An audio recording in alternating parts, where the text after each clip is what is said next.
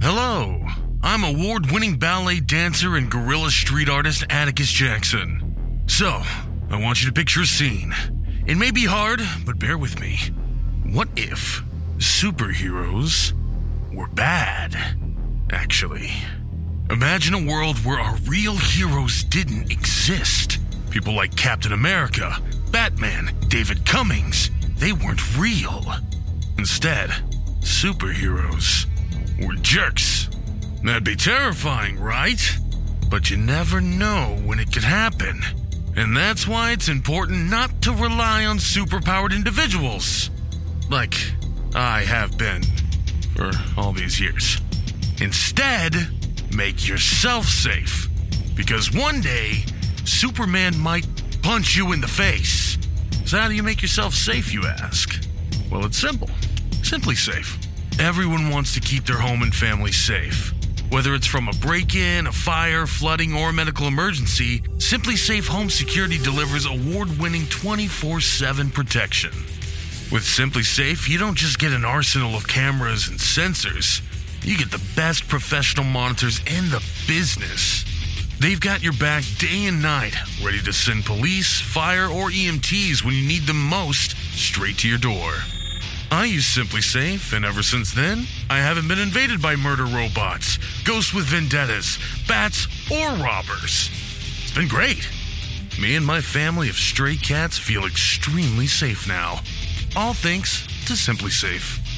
Simply Safe has an arsenal of sensors and cameras that protect every inch of your home. You can set it up yourself in about 30 minutes. Super easy. Then, Simply Safe's professionals take over, monitoring your home 24/7 and ready to send help the moment there's an alarm. Plus, with Simply Safe, there's no long-term contract, no hidden fees, or installation costs. Right now, our listeners get a free home security camera when you purchase a Simply Safe system at simplysafe.com/NoSleep. You also get a 60-day risk-free trial, so there's nothing to lose. Visit simplysafe.com/NoSleep for your free security camera today. So, don't leave your safety up to those spandex-clad heroes in their ivory tower. Take control of your destiny, because one day, you might find yourself face-to-face with Aquaman. And what then? Huh? What then? Remember that simplysafe.com/NoSleep. Avengers, roll out!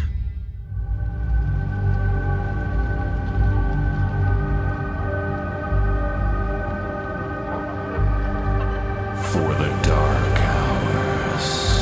Listen to the sounds. Dare not close your eyes.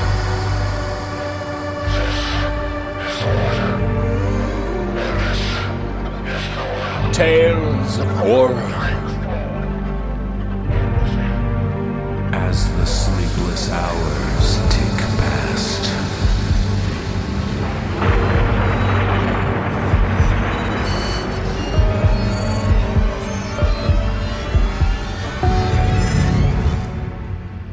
Brace yourself for the No Sleep Podcast.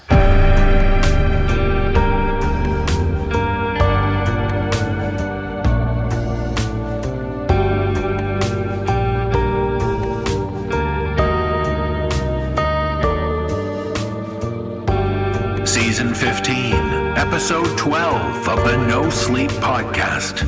I'm David Cummings, and now it's dark.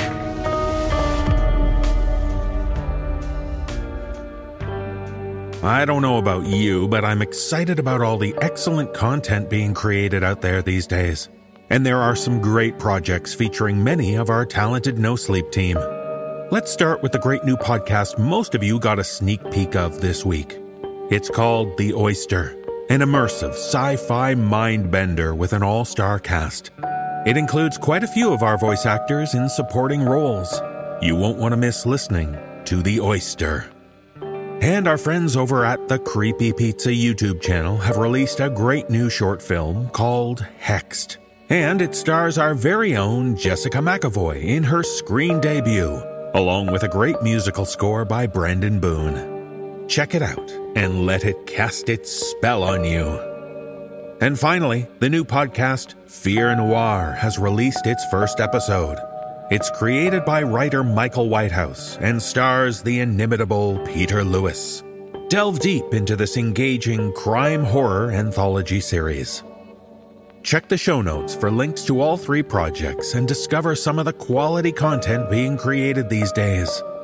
And speaking of quality content, we have some for you starting this very moment. Now, let's begin our journey down this lost highway.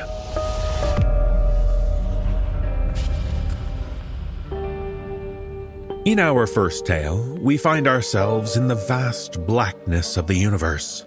Space. So much of it is uncharted territory, and the idea of traversing the stars beyond our solar system is but a distant dream away.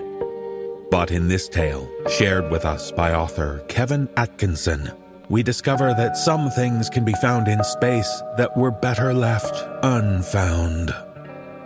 Performing this tale are Nicole Doolin, Jessica McAvoy, Atticus Jackson, Dan Zapula, and Jeff Clement. So bring that cargo in from the void, but be careful when you do. Otherwise, you might be haunted by the ghosts of Gemini.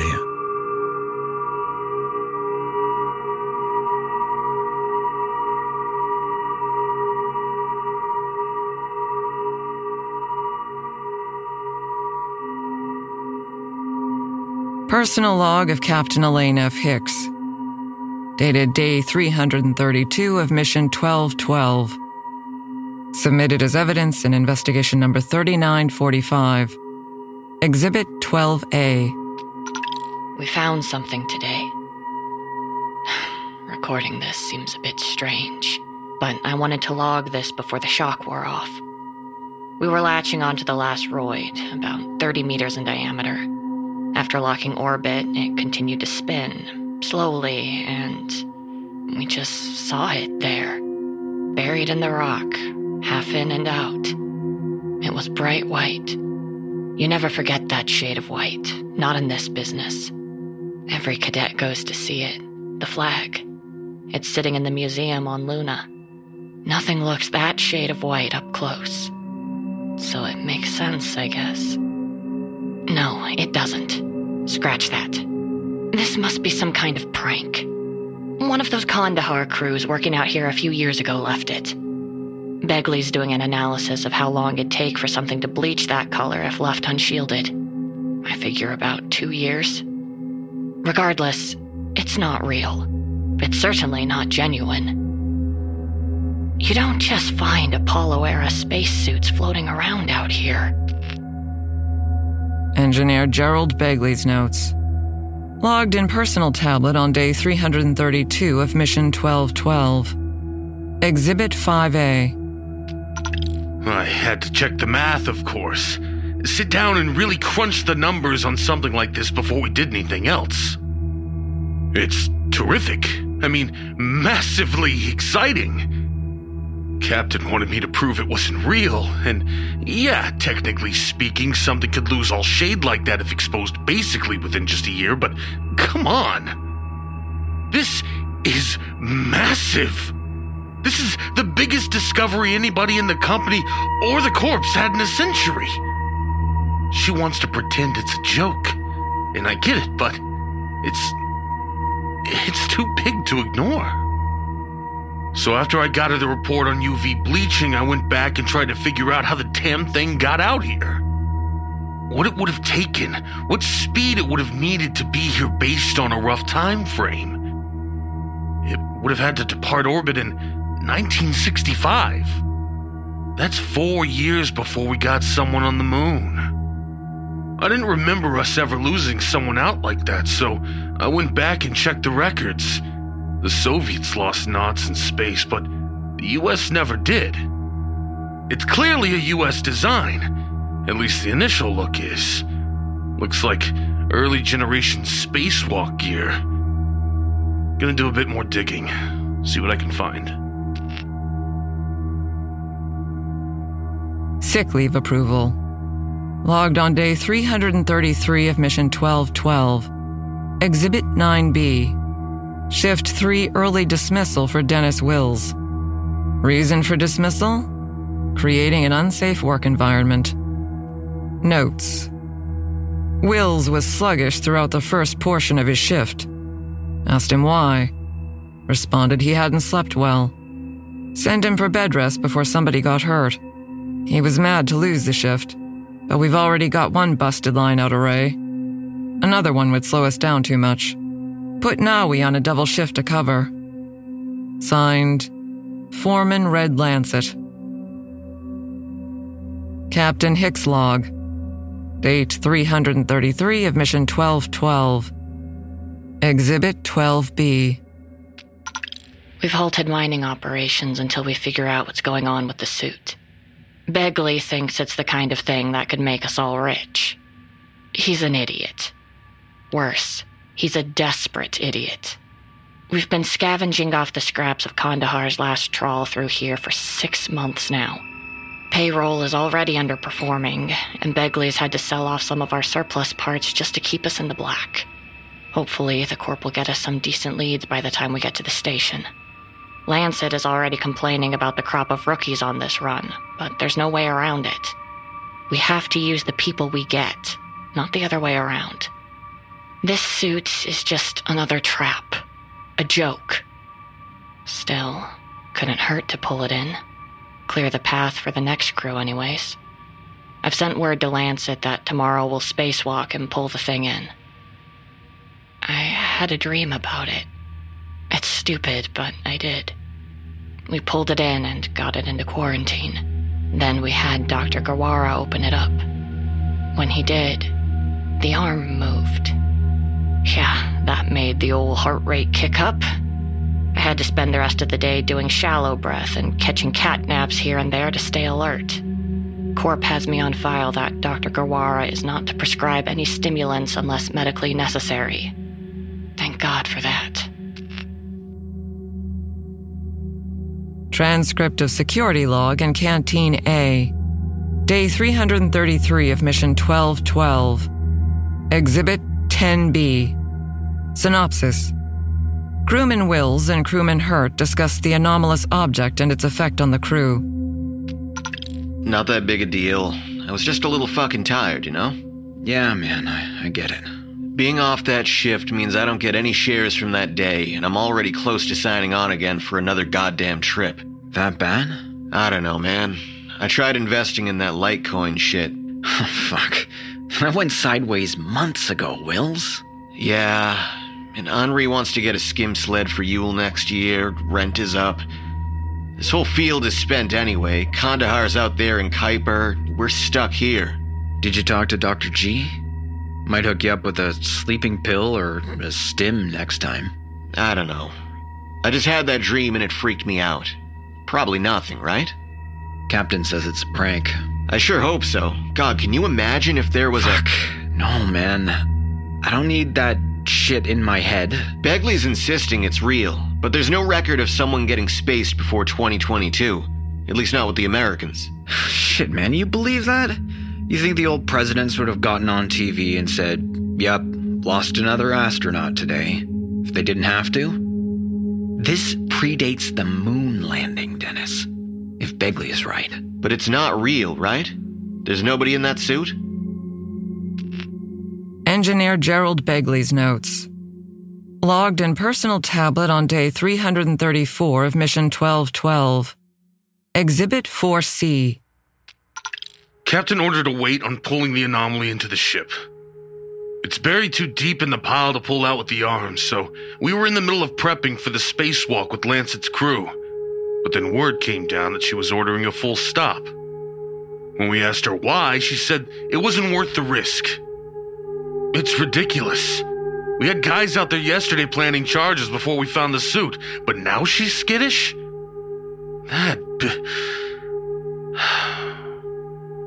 I'm prepping a full write-up on the suit based on the observations we've been able to do with the drones.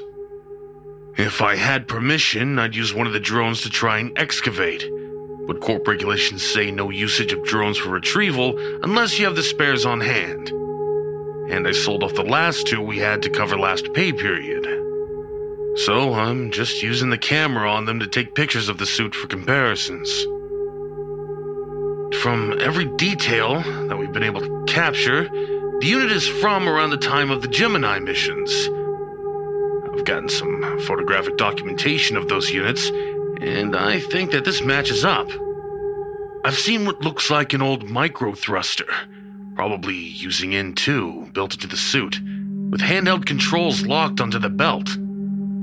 I spent a long time looking at the visor and helmet unit, trying to identify any serial numbers, but if anything was on there, it's not visible. It was tough to think about. I read up on Gemini 4, the first official American spacewalk. The list of things that went wrong in there. The door mechanism jammed and wouldn't open, and then wouldn't close when Ed White came back aboard until they fixed it.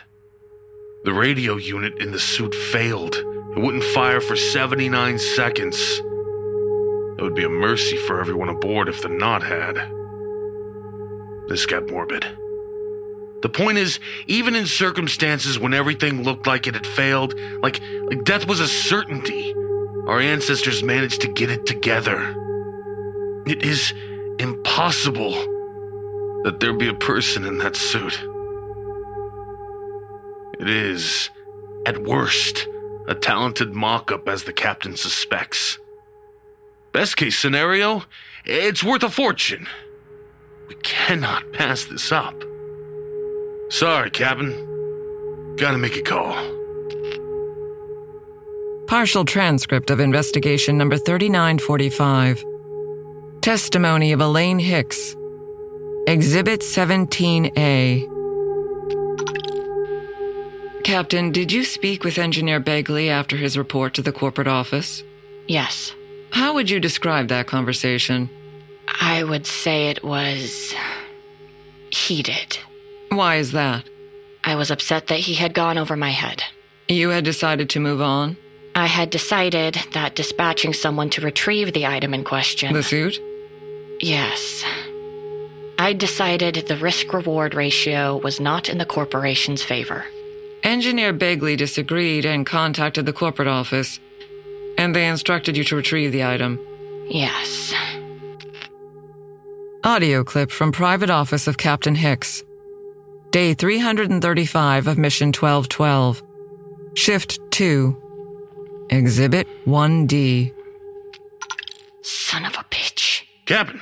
What do you think you're doing undermining my authority like that? Captain, we're not making any money on this trip. That does not justify... There just aren't enough mineral drops to justify this trip. We're busting up rubble piles? Kandahar pulled everything of value out of here 5 years ago. The last trip we barely broke even, and if we don't get some profit out of this, the Corp is gonna repossess the ship. Gerald, I swear to God. If that's real out there, then it's worth more than anything in the Aetons. Do you understand? That could be a human-sized chunk of gold, and it wouldn't be worth as much as a historical artifact never before seen. Do you hear how you sound? We are talking about a missing spacesuit from one of the most heavily documented programs of all time. There is a listing of every spacewalk, every experiment run, every single thing related to spacework up until the collapse of 55. That thing out there doesn't exist in any of that documentation. So what is it doing there? Some bored engineer on a Kandahar ship mocked it up. Somebody spray-painted a suit with the words, "Murricans go home," and set it out to mess with us because they knew we were behind them. Then just pull it in and be done with it. I am not risking one of my knots to pull in a joke. Captain, we've done hundreds of spacewalks in this ship. This is not a risk. Every one of those walks was a risk. You know that. Look, even Lancet can run a simple walk like this. I don't care how simple it is. We're not doing it. Quit staring at me, Begley. Captain, have you been sleeping? What? Captain, have you slept in the last... This is low, even for you. What are you talking about? You want me out of commission. You think if you start trying to make a case that I need to be relieved of duty... That's not it at all. Your eyes are... Quiet! I don't want to hear another word out of you. Get down to your station, finish your shift, and get the nav ready to get us to the station. Captain, with all due respect, you are passing up a golden opportunity here. You are dismissed, Begley. Don't you ever go over my head again, or I will file a complaint, and I will get you demoted. Log of Elaine Hicks. Day 335 of mission number 1212. Exhibit 3D. The arm moves, and the suit starts trying to get to its feet. That's how I always know it's a dream, and I always wake up right afterwards. Last night, I thought maybe I'd just wait it out, see what happens. But part of me knows. It gets up. It takes the helmet off, and underneath is something. A skull is too easy. I don't think my subconscious would bother with something so simple. Maybe Dad's face. Maybe Dad's face all zombified and rotting. Or Gerald. Or somebody. Really, that's all it needs to be to make me feel like I'm going to throw up. It just needs to be somebody in there. Half the reason most of us are out here is because whatever happened in the past, it can't hurt you. Break orbit and your past is gone. Sailors on Earth used to say that the ocean was freedom. Freedom from your old world. Space is the ocean multiplied by infinity. I'm out here. We're all out here. Because when you go to space, you're leaving behind every problem you ever had back home. Nothing's supposed to come back to haunt you. Not stim use, not government shutdowns, not ex-wives. We leave it behind, and it never haunts us again. That's the reward for staring into a blackness so big it can only swallow you whole. Testimony of Engineer Gerald Begley. Exhibit 19D. The idea started with Wills. He didn't look good, and we asked him why. He said his family wasn't going to get enough money from this trip since he'd been relieved twice. Captain and I had our talk, and Wills was almost crying. Looking back with his sleep the way it was, maybe I should have seen it. But I've seen a lot of guys break when the money doesn't come through. And the money wasn't gonna come through on this mission. So, Wills and I decided we were gonna get rich.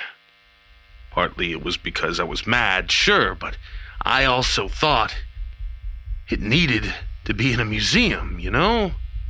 This was our history. The history of America before the Indians shut us out of the space we had laid claim to. So I talked to Wills, and we decided to do a quick walkout, grab it while the captain was off duty, and smuggle it to the station. Once we had it there, we could do whatever we needed. He was shaking, but it was fine. I was shaking too. I was excited and exhilarated, and I triple-checked the rigging. I did. I went through everything 3 times with a fine-tooth comb. I used to spacewalk every other day when I was on the Leopard. We got his maneuver pack attached, triple-checked that, and I got him into the airlock. That's when it started to go wrong. He spooled out after the decompression period. His thruster took him out there. The suit was only 300 meters out, nothing at all. No distance of significance. And his thruster took him halfway there. And then he stopped firing. Let the momentum carry him the rest of the way, firing a bit to slow himself in reverse as he approached. Textbook. God. The kid had 8 walks under his belt. He knew his shit. I don't know what happened to him out there, but he had the carabiner in hand and just sat there.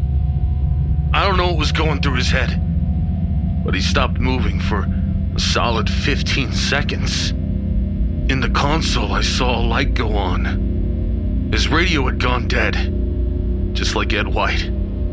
I was looking out there as he was attaching the tether around the waist of the anomaly. I was looking right at him when the charges detonated. They weren't on any standard frequencies.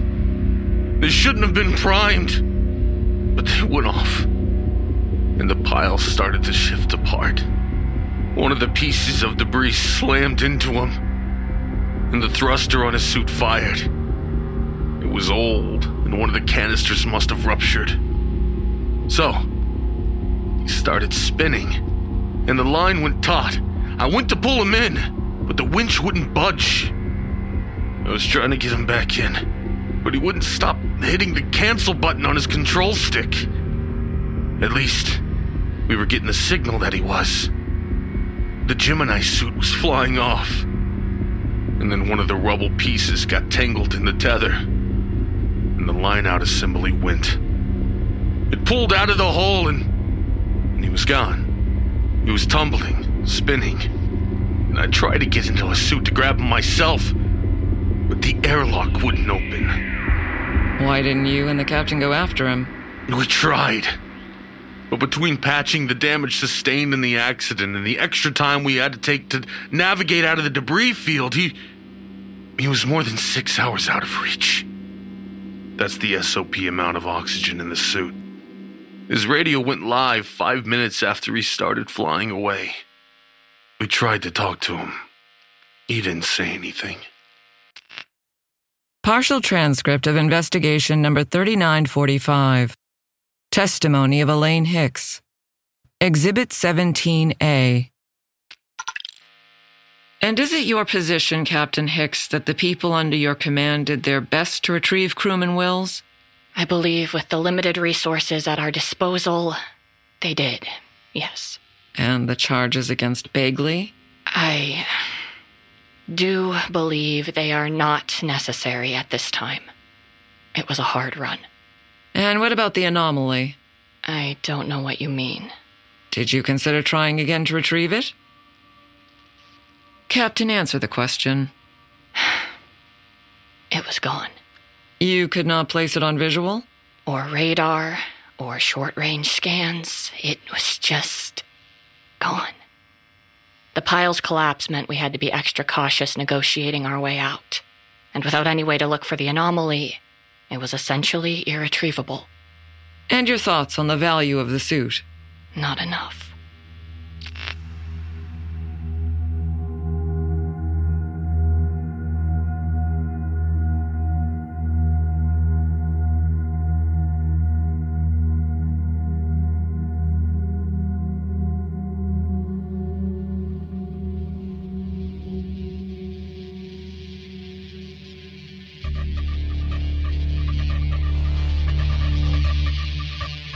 Hey, listen. Allow me to interrupt the horror just a moment.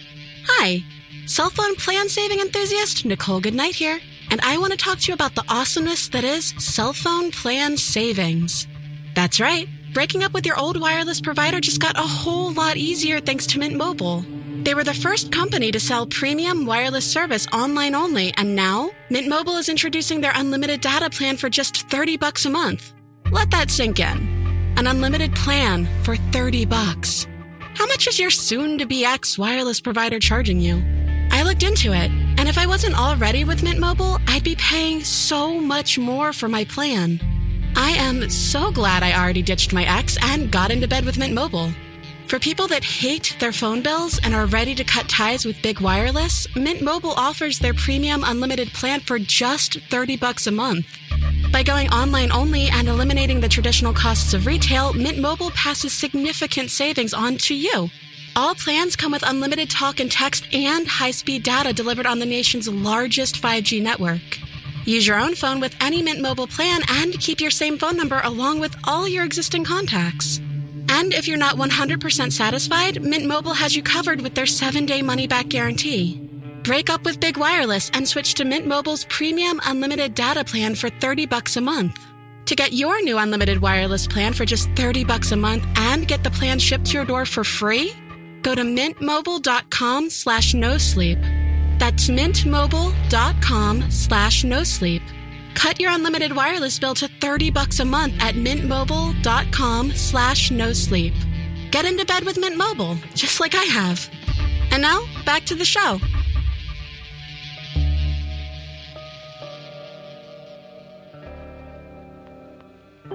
Pain. It can hurt, but we understand that, right? We're taught from an early age what could cause us harm. Think about it. How many things do you know would hurt you without ever experiencing them yourself? But someone must have, once upon a time. And in our next tale, shared with us by author Michael Harris Cohen, we meet a man whose job it is to learn about pain, and class is almost over. Performing this tale are Graham Rowett and Peter Lewis. So grit your teeth and prepare to keep up with the Joneses. It's a tough class to pass, but no pain, no gain, right? That's the secret to graduating.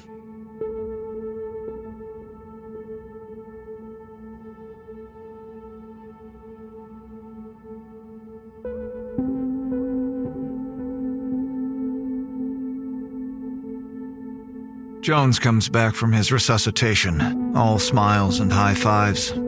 Jones 4 whispers in my ear, "Headshot again." Guns are generally a 1 or a 2 if it's a headshot. Gut shot is a whole other number.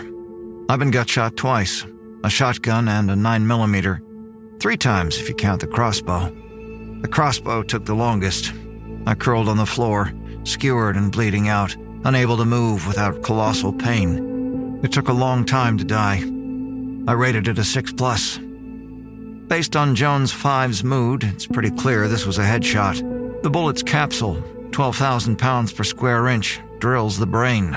A rapid flare of bright sound and pain, then lights out. Basically painless. Lucky 5 again, what a surprise. 4's got his sour look, a mouthful of mustard. Our faces are identical, but I don't think I make that expression. There's a rumor Jones 5 has some sort of connection, and that's why he gets the easy sessions.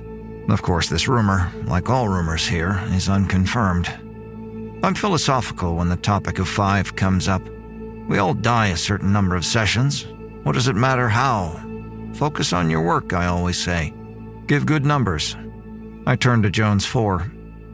You don't know it was a headshot. Besides, pain is relative. That's why there are 7 of us. Jones 5 crosses to the main table to watch Jones 6 play chess with Jones 2. Jones 5 lets out a whoop. He's the loudest of us, for sure, as 6 checkmates 2. No one has ever beaten Jones 6. I've come closest, almost gaining a draw, but 6 sees things we can't. He's moves ahead. Jones 5 starts talking about his session. His voice floods the room like water in a bucket. New RPG! Head exploded like a firecracker. Must have been a hell of a cleanup. 4 shoots me a lemony "I told you so" look.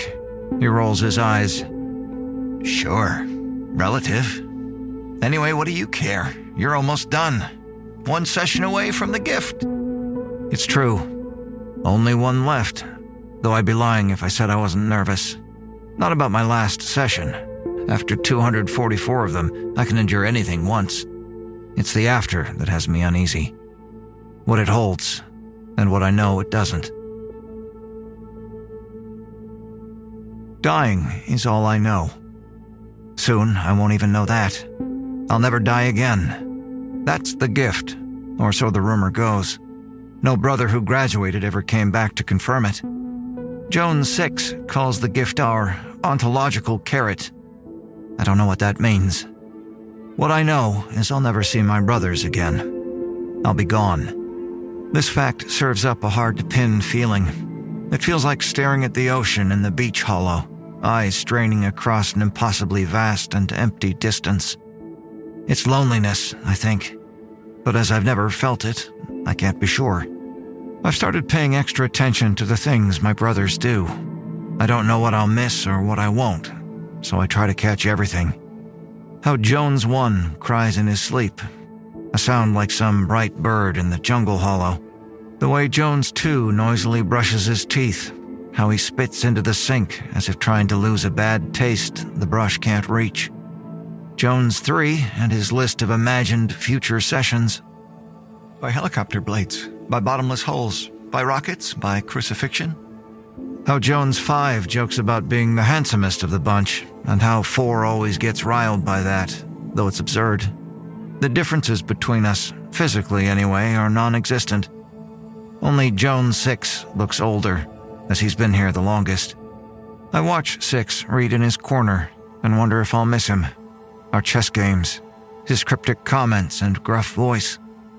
He looks up from his book and meets my eye, like he knows what I'm doing, how I'm memorizing. He winks, then forgets me, returning to his fat book. He shakes his head, like the words he reads tickle the inside of it. He holds the all-time record for sessions, over 700, but his pain reports are terrible. He's rated napalm a 2 and a morphine OD a 9. He refuses to provide good data. Thus, Jones after Jones passes over him. He may never receive the gift. The strangest thing? He doesn't seem to care. He just reads and dies and reads and dies and cooks and dies and plays chess. Like he's perfectly happy doing sessions and staying here forever. He doesn't even use his daily holo visits. When I asked him why, he just shook his head. Getting rid of delusions makes us wiser than getting hold of the truth. Whatever that means. The light over my cot goes on, and I stand and put on my suit for the last time. Our white coveralls are identical except for the numbers. I trace my finger over my 7. Lucky 7. After I'm gone, Jones 5 will likely become Jones 7, skipping over 6, just as I did. Most everyone will go up a number, except for 6. 6 nods from the table. He cooked me breakfast. He always does on the day of 7 ships. Scrambled eggs and heaps of greasy bacon. The smell makes my stomach growl. I nod my appreciation and settle in across from him. Graduating. Moving on. I nod, my mouth already full of eggs. It always unnerves me looking at my older self. There might be a year or 2 difference among the rest of us, but it's hard to detect. Everyone but 6 is a mirror. The same close-cropped dark hair, the same narrow nose and thin lips, identical black coffee eyes. Jones 6 has all that too, but his hair is gray-splashed. Wrinkles graph his skin. There's something different in his eyes too. He points to the chessboard. Last game? I shrug. He sets up the pieces, offers me white. I finish my breakfast and open my queen's pawn. What do you think they'll choose for your final session? I wipe bacon grease off my chin. I've obviously considered this question, but I don't say anything. Conversation with 6 often feels like a trap, like the chess game doesn't only happen on the board. We trade knights. Jones 5 pulls up a chair and studies the board.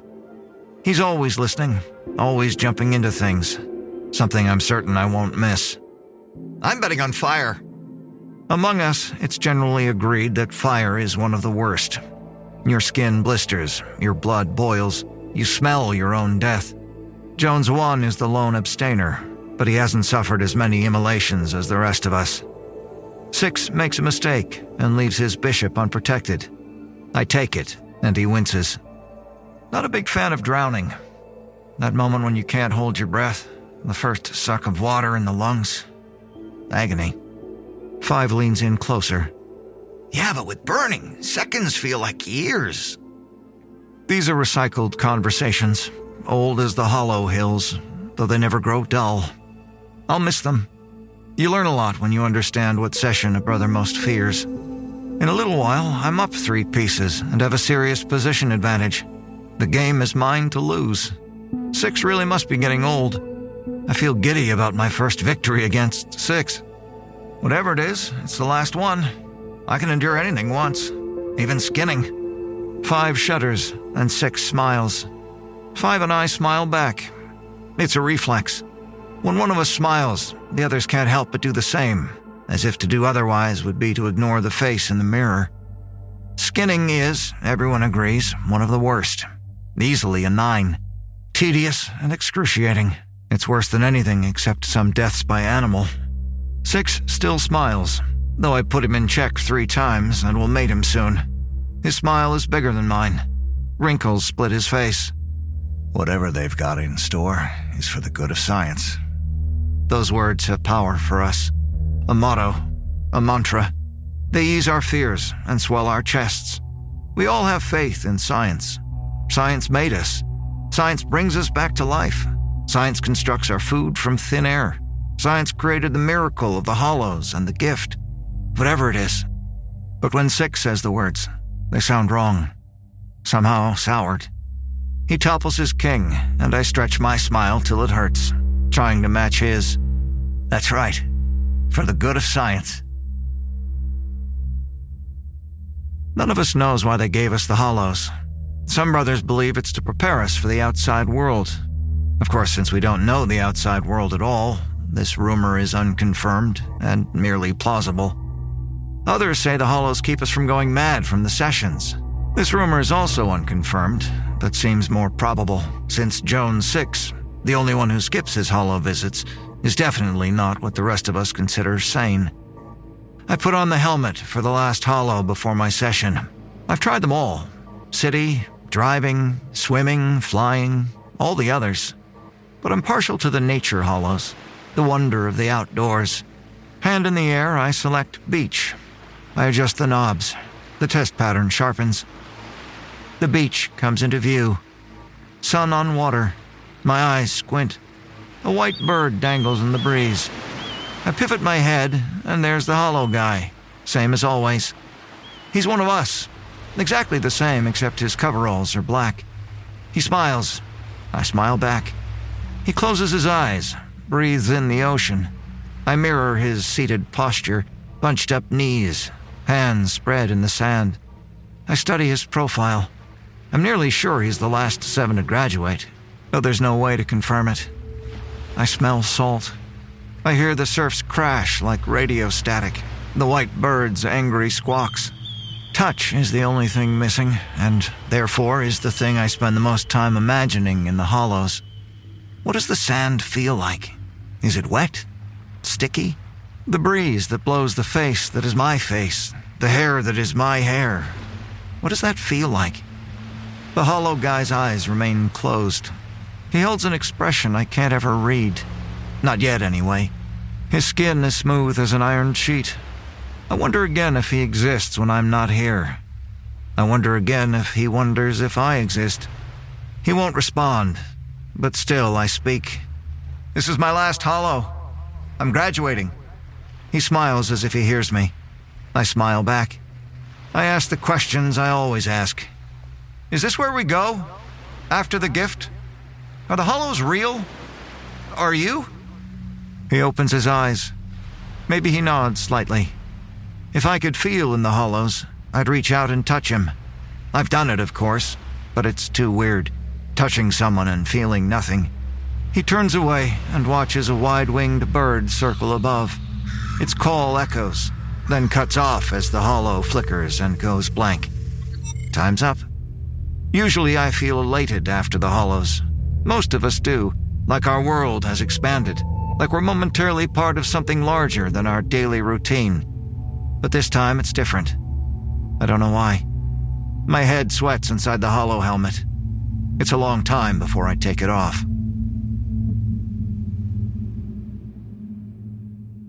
My brothers gather around me. We shake hands. They pat me on the back. We huddle as Jones 3 says his habitual prayer, a litany of all his deaths so far. By water, by Ebola, by snake, by strangulation. The consensus is that 3 has gone mad. It happens, though we're all silent and respectful when he prays. 3 was always different. He came back from his first session sunny and smiling. Jones 7, it was Jones 5 at that time, asked if it was decapitation, which is quick, barely a 1+. Decapitation leaves some guys euphoric. Jones 3, who was Jones 1 then, shook his head. Boiled alive. A 7 or 8, and a pretty harsh first session. Still, he smiled, and so did we all. He spread his hands and exclaimed, "What a beautiful thing to be reborn. He finally finishes the prayer. All for the good of science. We nod and repeat the words. All for the good of science. My tension lifts slightly. Jones 5 shakes my hand. Good luck outside. We'll keep suffering for the greater good. For the good of science. My spine feels straighter. My handshake firmer. Jones 4 rolls his eyes as 5 moves away. Some suffer more than others. I smile. He smiles. I tell 4 to focus on his sessions, to keep his eyes on the gift. Jones 6 is the last to say goodbye. He steps up and stares me in the eyes. My smile waits to spring into action, but he doesn't draw his. His eyes burn like he wants to tell me something important, something new. Instead, he just says the same enigmatic thing he always says when a 7 leaves. There are worse things than dying. I feel sad he's afraid to move on, afraid to change. But I break out my smile. Like your eggs, rubbery as a shoe sole. He smiles back and raises both thumbs, though his eyes are gloomy, the flicker gone, like overcast skies in the mountain hollow. I stand by the door as the green light blinks. I spread my smile as wide as it can go. I wave goodbye to my 6 grinning brothers as the door slides open and I step into the corridor for the last time.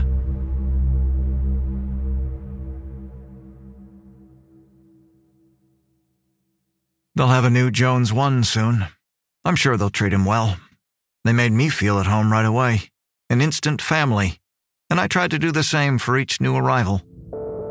Jones 1s are always disoriented. None of us remember anything before arrival. I always made them a cup of tea and introduced them around. I'd tell a few jokes while the others grimaced. They'd heard them too many times. I'd show the ones the holo machine, explain that someday we'd maybe be like the holo guy, outside and free. I never told them what they'd have to do to get there. They discovered that on their own. It seems cruel, but we all went through it. Plus, their first reading is more accurate if they don't know what awaits. When they return from their first session, that's when they truly become family. Sometimes they cry when they understand what we do. Some rage or hurt themselves. Some sit frozen, staring into space. We'd always hold a party. It was the only time the researchers sent in alcohol, a case of beer and bottles of whiskey. By the end of the night, drunk and singing, the new Jones 1's tears usually mingled with laughter. What we do, few can do. What we do, few can do. What we do, few can do. We'd clink our glasses across the table and 3 would stand up, swiveling his hips. We're gods and saints. We suffer like saints for the good of science. I'd shout. We'd all shout. Jones 6 would drink, but hardly talk. He'd wait for the new Jones 1 to ask the question. Sometimes it came right away, sometimes later. Eventually, they'd always ask. When they did, 6 would smile, and therefore we all would, including the new guy. 6 would lean forward, his words a little slurred. Exactly. Why, my brother? The eternal question. The walk down the corridor is often the worst. It's the not knowing that gets to one. Will it be a tank full of piranhas? A new type of acid in a glass beaker? A harmless-looking liquid that eats off one's face? Usually I focus on my breathing and conjure a scene from the hollows. I'll imagine the desert or the snow-covered forest. If I concentrate, I can see snow falling, dizzying flakes piling into mounds. But today, as it's my last walk, I relish the anticipation. I even wonder if I'll miss it. I pay attention to each step down this winding corridor, marking it. Someday, all of this may be a story to tell, a thing I'll share with someone I don't yet know. I reach the laboratory, and the researcher, a thin man I've never seen, stands by his instruments, dressed in the researcher's usual green coveralls. The only other place I've seen this color is in the mountain hollow. It's the color of the grass. I scan the room. I don't see cages or smell animals, so I doubt I'll be eaten. There's no fire or drowning chamber either. I relax a little as the researcher pats the examination table, and I hop up. He, like the other researchers, is not one for small talk. He rolls up my sleeve and produces a hypodermic from a numbered case. I raise my eyebrows. They generally don't answer questions, but since it's the last session, I can't help myself. Poison? He shakes his head and taps the air bubbles out of the syringe. Some sort of neurotoxin? Straight up gasoline? I've had variations on both. Most are slow and in the mid-6 range. One neurotoxin paralyzed me, but didn't take away sensation. They lowered my immobile body into a container filled with small insects that nibbled away. Death took a long time. That was a solid 8. I swallow as he swabs my skin with an alcohol-soaked pad. None of the above. This is the gift. He jabs the needle into the meat of my shoulder. The pain is less than a 1. More like a 0.01.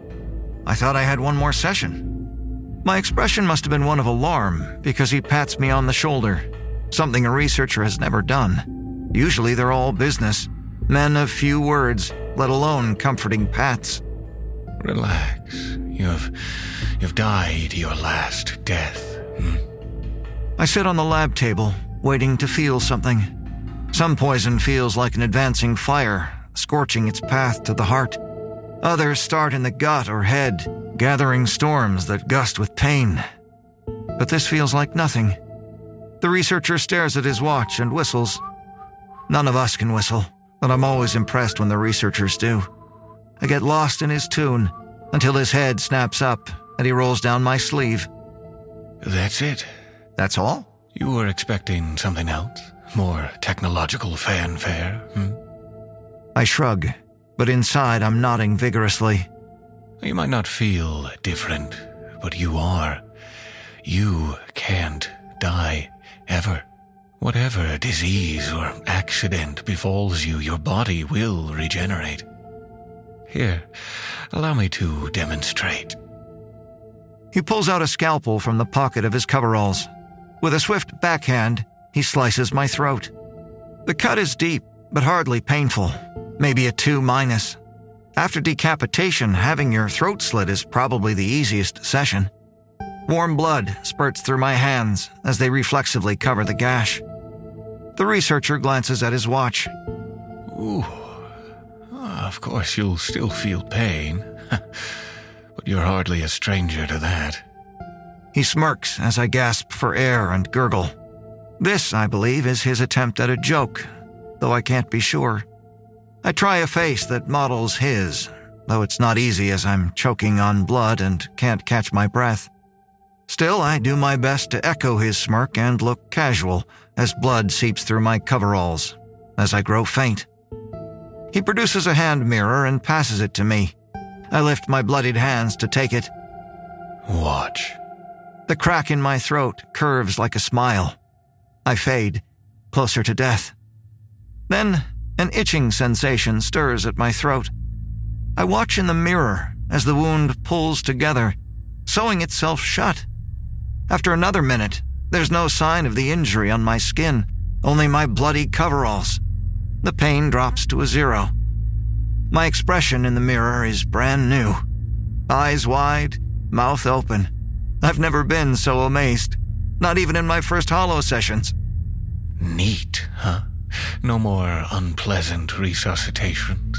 You struggled with those, didn't you? It's true.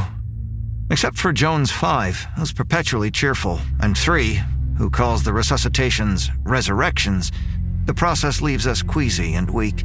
It's even worse than some of the sessions. Being reborn ain't for sissies, 4 used to say. Time to go. He smiles for the first time. His teeth, unlike ours, are yellow and crooked. The imperfection of them troubles me, but I smile back, happy to mirror his face. I think of my brothers as the researcher leads me down a brightly lit corridor, a part of the building I've never seen. What would they say if they could see me now?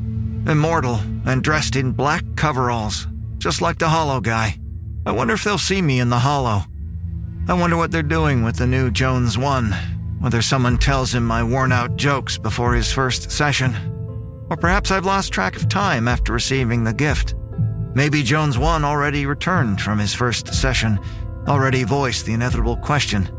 Perhaps alcohol-soaked talk has turned to why we don't know why. It would influence our readings. 5 always says. We'd feel pain differently. They keep us in the dark or we'd screw up the data. Exactly.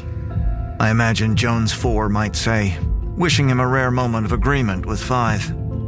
What does it matter whether it's for weapons development or a pharmaceutical company? Clearly the work is important. Jones 3, as always, would hold a more radical theory. They're making us messiahs. Or, they want a sense of the soul's mass and shape. Death is not the point. The point is recording the soul's exit and trajectory. For the good of science, they'll all say and raise their glasses. All but 6. I utter the words in the corridor. The researcher smiles. Of course he smiles. He is science. We turn a corner, and an even longer corridor stretches before us. The researcher stops and pulls out a touch tablet. He scrolls on it, and I wait behind. Down the hallway is a series of large windows, though from here I can't see what's inside the rooms. Next to the windows, the vitals monitors they use for our sessions line the walls like black paintings.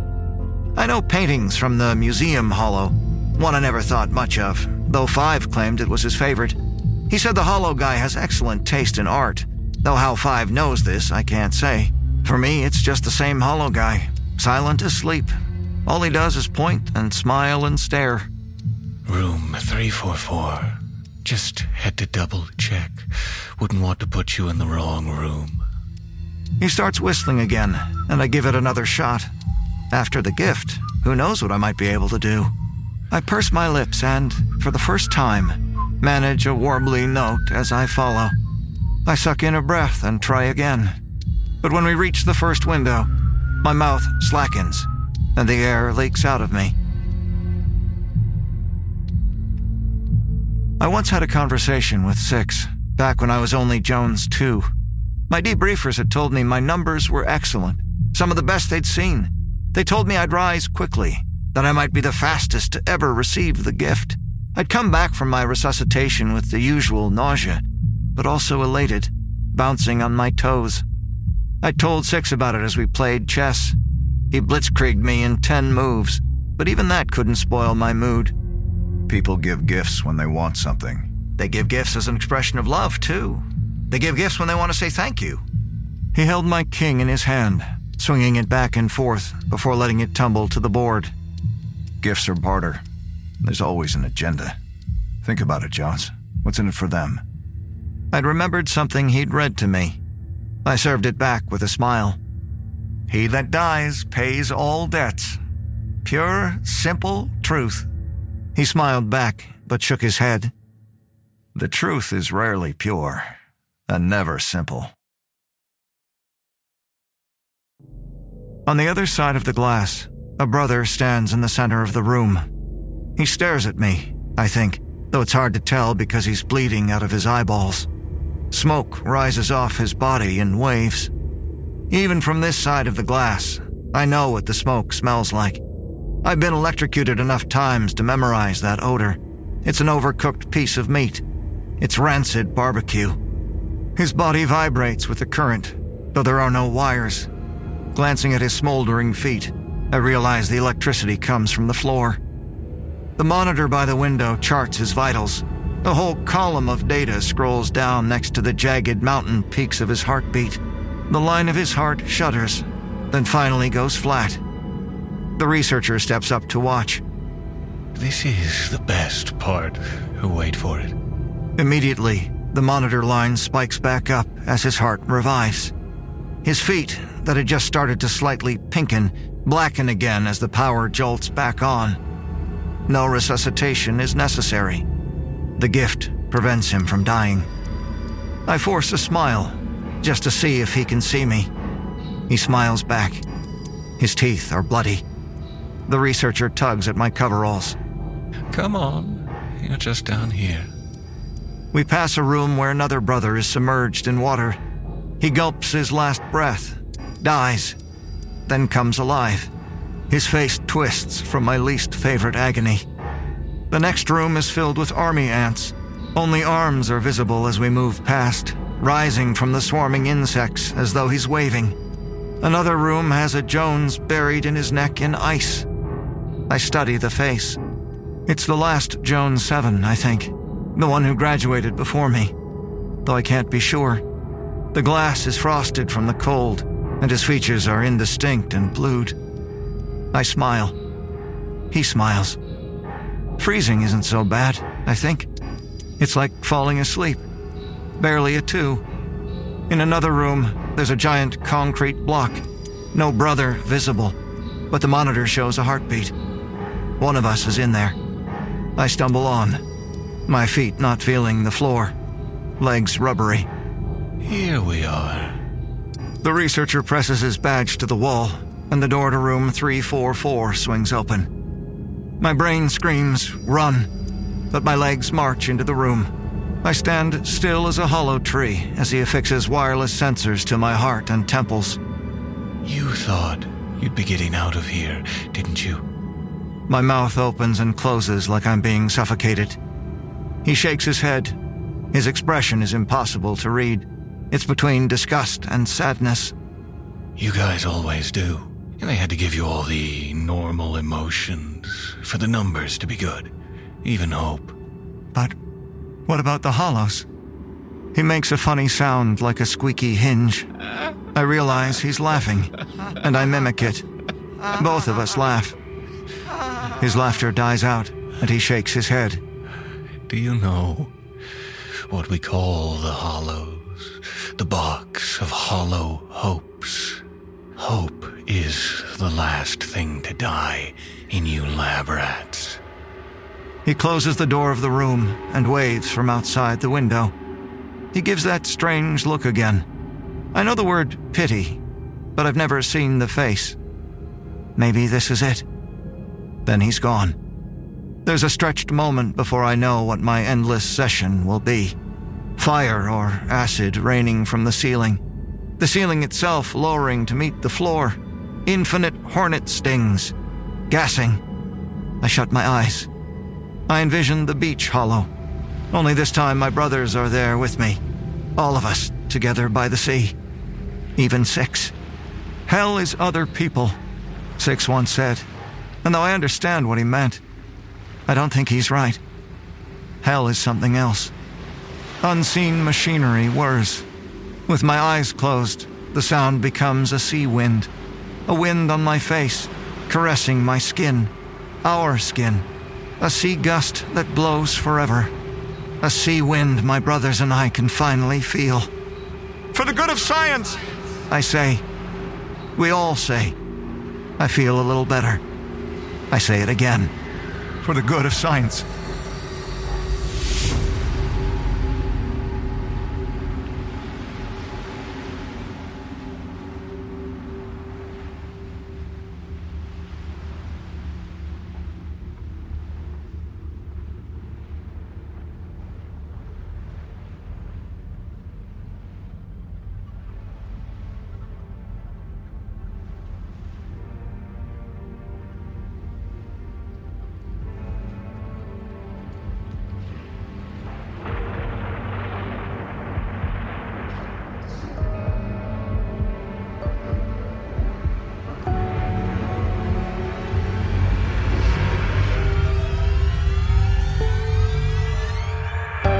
Thank you for joining us on our journey down the Lost Highway.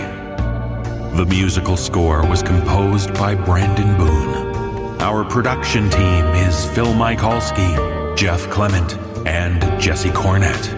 Our creative content manager is Olivia White. I'm your host and executive producer, David Cummings.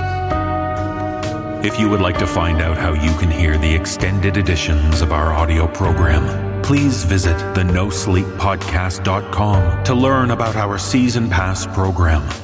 25 episodes, each over 2 hours long, and 3 exclusive bonus episodes, all for only $24.99. On behalf of everyone at the No Sleep Podcast, we thank you for listening. As the darkness fades, it feels like you're going to dream.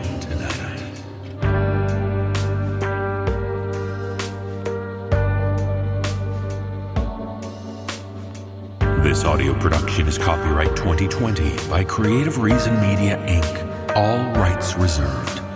The copyrights for each story are held by the respective authors. No duplication or reproduction of this audio program is permitted without the written consent of Creative Reason Media, Inc.